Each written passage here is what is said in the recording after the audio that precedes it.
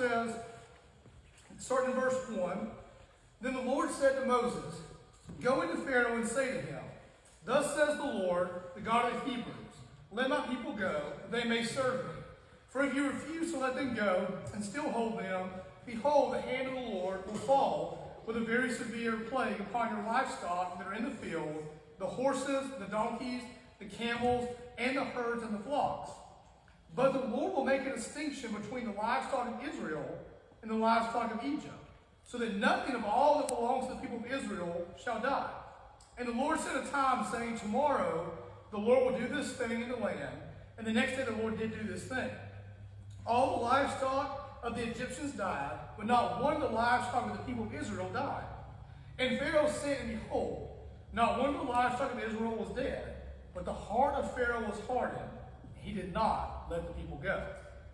So, back at old Pharaoh again, he's not going to let the people go no matter what happens. This is the fifth plague here.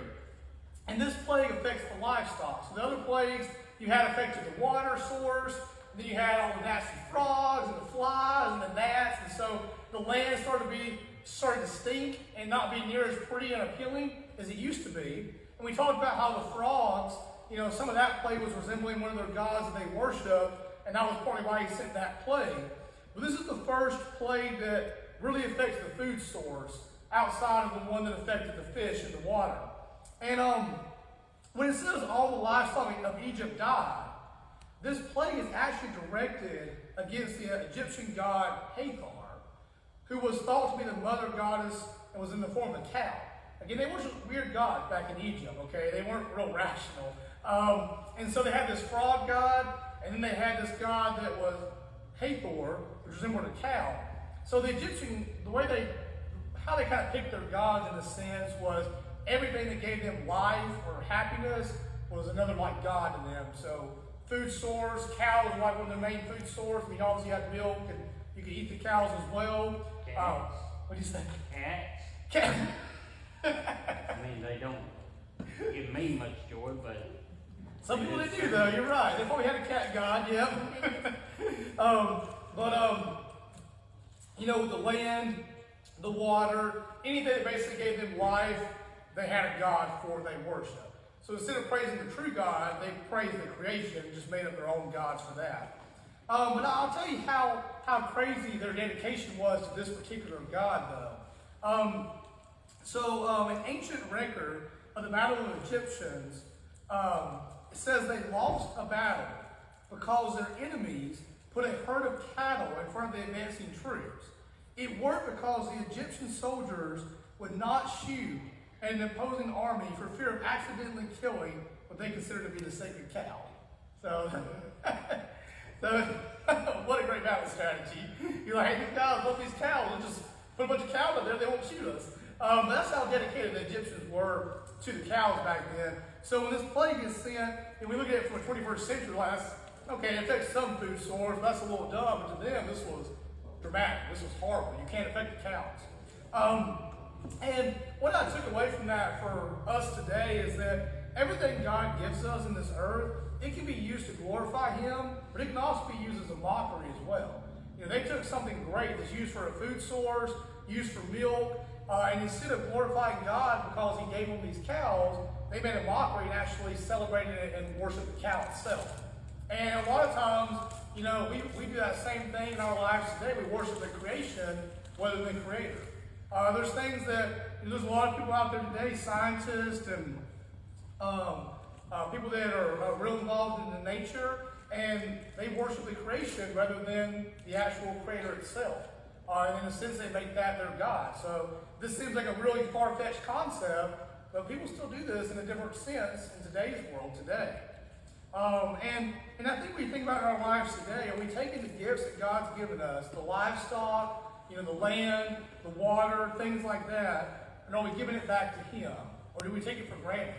Because, see, the Egyptians, like I said, they started worshiping the cows, and they took it for granted, and so God said, okay, fine, I'll just get rid of them all. And then all of a sudden, and He did all of this to point them back to Him because He wanted them to say, hey, look, you're worshiping the wrong thing, you're not giving me the glory and praise, and I can easily remove this. You don't have to have this.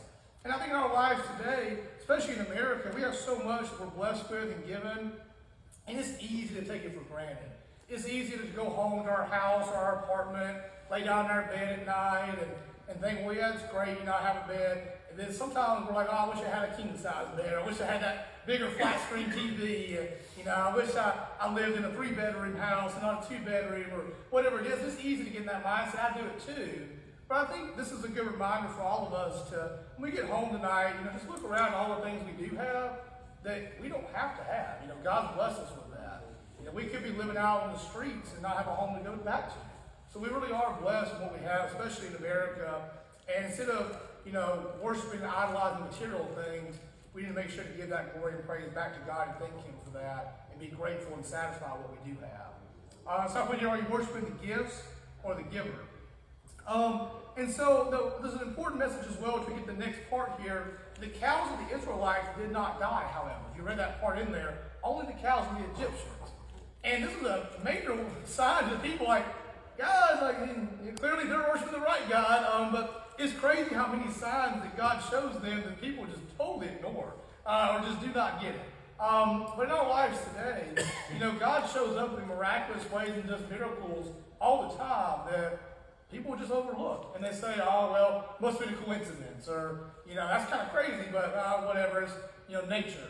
But God still moves today, and if we open our eyes to that, open our hearts to that, and sometimes we move our phones and devices and just, say, God, show me how you're acting today. Show me how you're present in the world today. There's little miracles happening all around us that if we just stop and give God the praise and glory for it, we'll see how He's working even in our lives today, just like He was back then. And so the next part here is pretty interesting. It gets pretty in depth. So if you look at verse 8, it says, and the Lord said to Moses and Aaron, take handfuls of suit from the kiln and let Moses throw them in the air in the sight of Pharaoh. It shall become fine dust over all the land of Egypt and become bulls, breaking out in sores on man and beast throughout all the land of Egypt. So they took suit from the kiln and stood before Pharaoh. And Moses threw it in the air, and it became bulls, breaking out in sores on man and on beast. And the magicians could not stand before Moses because of the bulls, for the bulls came up, and magicians, on all the magicians in Egypt. But the Lord hardened the heart of Pharaoh, and he did not listen to them. And the Lord has spoken to Pharaoh. So, plague number 6 happens, and now it actually affects the people themselves. And this plague is a foreshadowing of, if you don't turn to God, it's going to affect more than just you temporarily. People are going to start to die. And that's what happens when we get to the Passover next week. But this plague here, what's really interesting about this plague, people sometimes can pass over, is this one affected the magicians. So every other plague before this, the magicians and sorcerers can kind of replicate it, do it as well. So they're like, he must just be some kind of other pagan god, that we just don't worship. But now all of a sudden, these magicians, they're affected, they can't do this. And so the people are like, wait a second here, if they can't do this and they can, there's something going on here. And you'll start to see in the next plague, some of the Egyptians actually start to fear God and start going in that side. They're like, wait a second, we made a mistake here because we can't do this. So it's kind of neat here. They caused bulls to break out in sores on man and beast. And as the third plague in the second set of 3, this plague came without warning. This time he didn't warn Pharaoh, it just happened. And this is the progression we're about to see, because God tells him in the next part here, I could have just destroyed you right away and just said, you're done, Pharaoh. But I've given you 5 different chances, now 6, without killing you, or without killing your people. And the reason God does that, because he wants to show that although I'm upset with you not following me and worshiping pagan gods and idolizing these things, I still love you, Pharaoh, and I still love the people of Egypt, and I still desperately want you guys to turn back to me. It's not my ultimate desire to just destroy you. That's not, my main characteristic there. My characteristic, God's characteristic is love. He wants to love, he wants to show them love, and he wants to show them grace. So he gives them chance and chance again. And a lot of times we look at this story, we're like, why did God give them 10 different plagues? It's not because God was going to ultimately punish Pharaoh and the Egyptians. It was because these were all 10 different warnings, basically. There were 9 warnings before the last one. That God is saying, Pharaoh, turn back to me. Pharaoh, turn back to me. And not just to Pharaoh, the whole land of Egypt. show them that, hey, you guys are wrong, but instead of destroying you, I'm asking you to turn back to me. I'm giving you a wake-up call. And in a sense, it's basically like God is being the parent to the child of the Egyptians, and he punishes them for not doing the right thing because seeking that punishment, he's hoping they turn to repentance and start living the right way.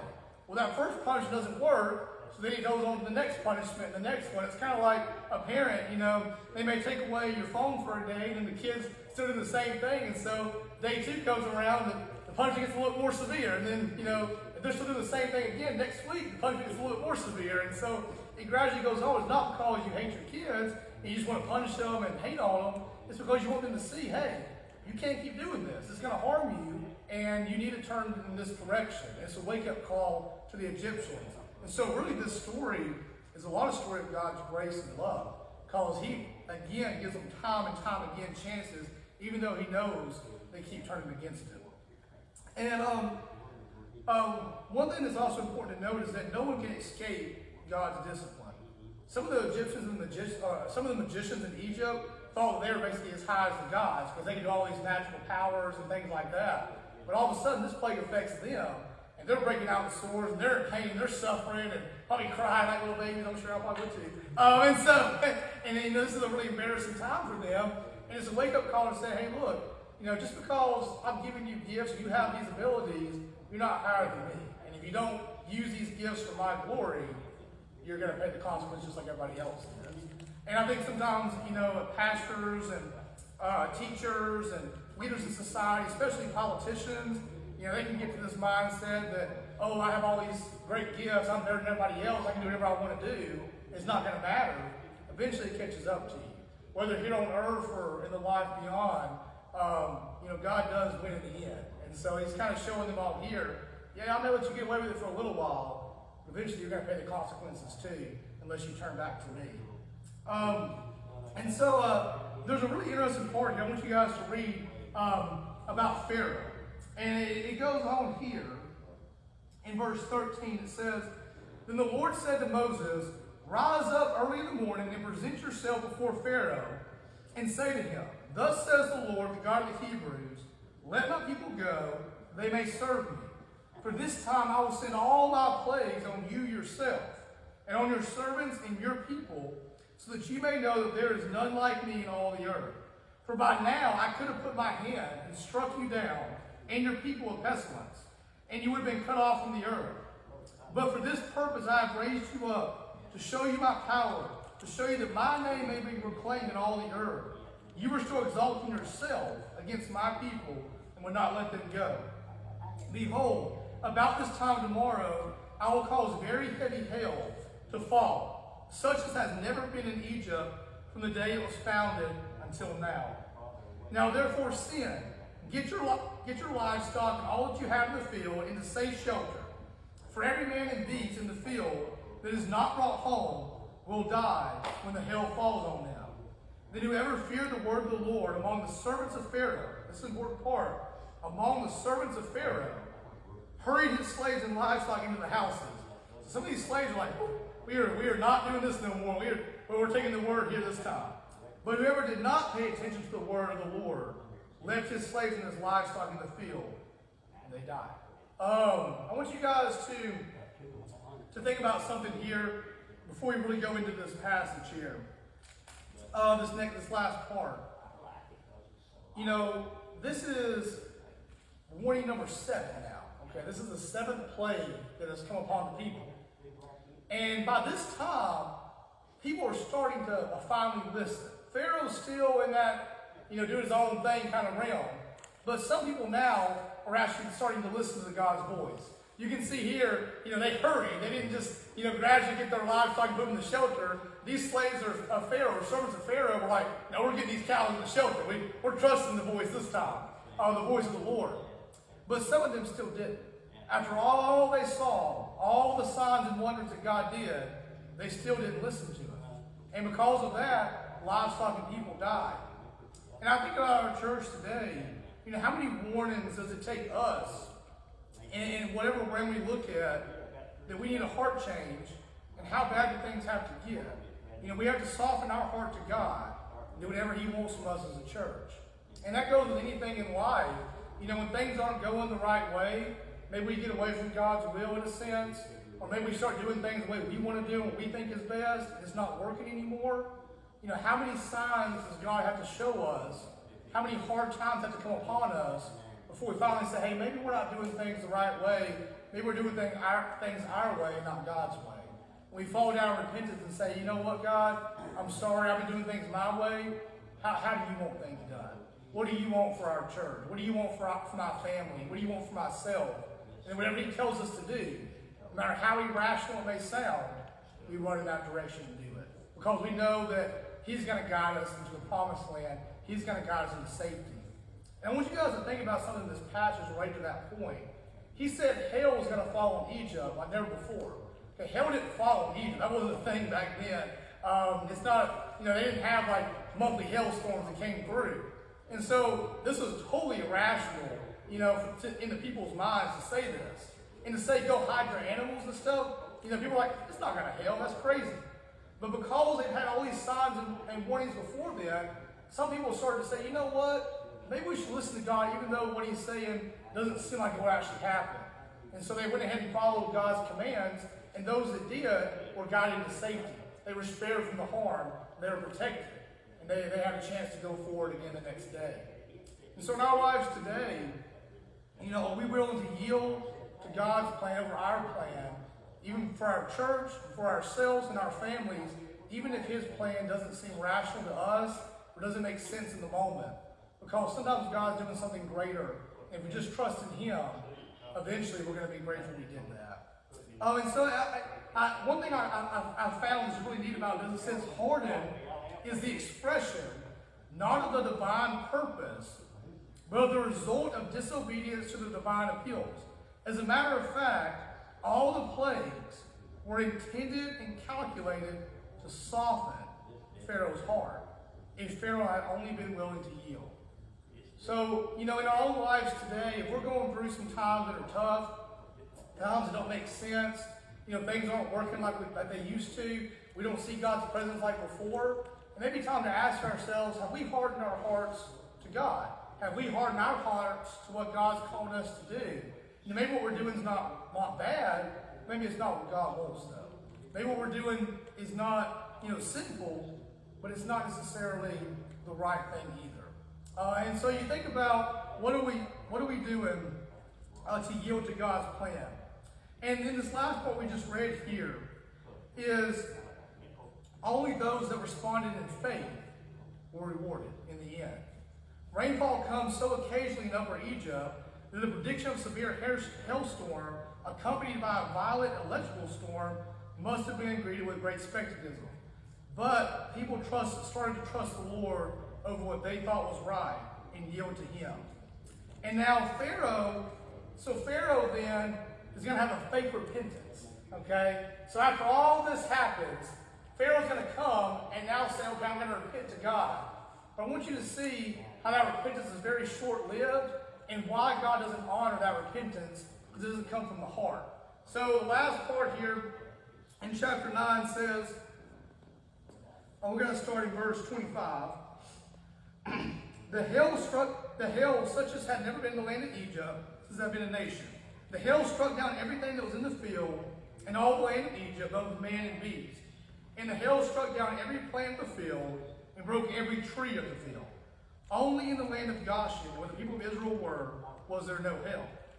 Then Pharaoh sent and called Moses and Aaron and said to them, this time I have sinned. Again, this is Pharaoh saying this now. He says, this time I have sinned. The Lord is in the right, and I and my people are in the wrong. Okay? And then he says here, Lord, for there has been enough of God's thunder and hail. I will let you go, and you shall stay no longer. So Moses said to him, as soon as I have gone out to the city, I will stretch out my hands to the Lord, the thunder will cease, and there will be no more hail, so that you may know that the earth is the Lord's. But as far as for you and your servants, I know that you do not yet fear the Lord God. But the wheat and the emmer were not struck down, for they were late in coming up. But Moses went out from the city, from Pharaoh, and stretched out his hands to the Lord, and the thunder and hail did cease. And the rain no longer poured upon the earth. But when Pharaoh saw that the rain and the hail and the thunder had ceased, he sinned yet again and hardened his heart, and he and his servants. So the heart of Pharaoh was hardened. He did not let the people of Israel go, just as the Lord had spoken through Moses. What do you guys catch something really important there? Pharaoh comes to Moses and Aaron and says, I have sinned. I am wrong. Your God is the one that's the true God. I'm going to follow him. I'm letting the people go. I made a mistake. And so Moses, meets this with some skepticism. He's like, okay, yeah, probably not true. We've kind of heard this carousel a little bit here. But you know what, Pharaoh? If you really did mean it, I'll go to the Lord and I'll ask him to stop the hail and the rain because God is gracious to him. And he wants him to turn to repentance. So Moses goes and pleads with the Lord, and God does stop all the hail, the rain, and the thunderstorms. But then right after that, he sins again and says, I'm not letting the people go. And the reason I point that out is because we have a lot of Christians in our society today that are sayers and not doers. They'll say all the right things in the right time, but as soon as life gets a little hard again, or as soon as the storms of life pass over, they go back to living for themselves once again. They go back to living right in the world, living right as society tells them to, and they avoid God completely. And God doesn't honor that lifestyle. God tells us to respond to him in faith, to trust him in the good times and in the bad. And a true heart of repentance will be shown by our actions, what comes forth, the fruit we have in our lives. Fruit of the Spirit is love, joy, peace, patience, kindness, goodness, faithfulness, and self-control. And if we don't exhibit any of those things in our lives, if we're not seeing God's presence in our lives, then maybe our heart really hasn't been given over to him. We're doing the right things, going to church, we're saying the right things, but we're not in the right relationship with God. And that's the problem with Pharaoh here, is he said the right things, he almost did the right thing for a second, but his heart was not in the right relationship with God. And because of that, he ended up sinning again and going right back to his old lifestyle. A Christian doesn't mean that we're going to live a perfect life, but it means that we truly give our lives to him and surrender. Our heart changes till we say, God, I want to desire what you desire now, not necessarily what I want to desire. I'm going to turn my plans to your plans and follow you. And until we make that kind of commitment and truly give our lives to God, we're not going to see his presence in our lives like we would want to. We're not going to see that love and that joy and that faithfulness. And we're not going to see God come through time and time again because God doesn't honor a heart that's not truly given to him. And the last thing here that we're going to talk about is, are we a church of sayers or doers? God is still chasing after us, and his grace is sufficient like we see in Pharaoh. He's going to give us time and time again in our own lives and as a church family. But are we listening and following his direction? Our actions tell the world who we follow. And when people come to Lagardo Baptist Church, we're doing the right thing. We're leading worship, we're preaching. But is our heart truly committed to God? And that's something we all have to answer. I answer personally myself with God. Each individually, are our hearts truly given to him? Are we really in the right relationship with him? Because if we are, when people come into our church, they'll feel a difference. They'll feel a different presence. They'll see the way we interact with each other, the joy we have in our lives, even when we're going through something terribly hard. And that's going to inspire them to say, maybe I should look at my own life, and maybe I'm not following the right God. I'm not following God like I should.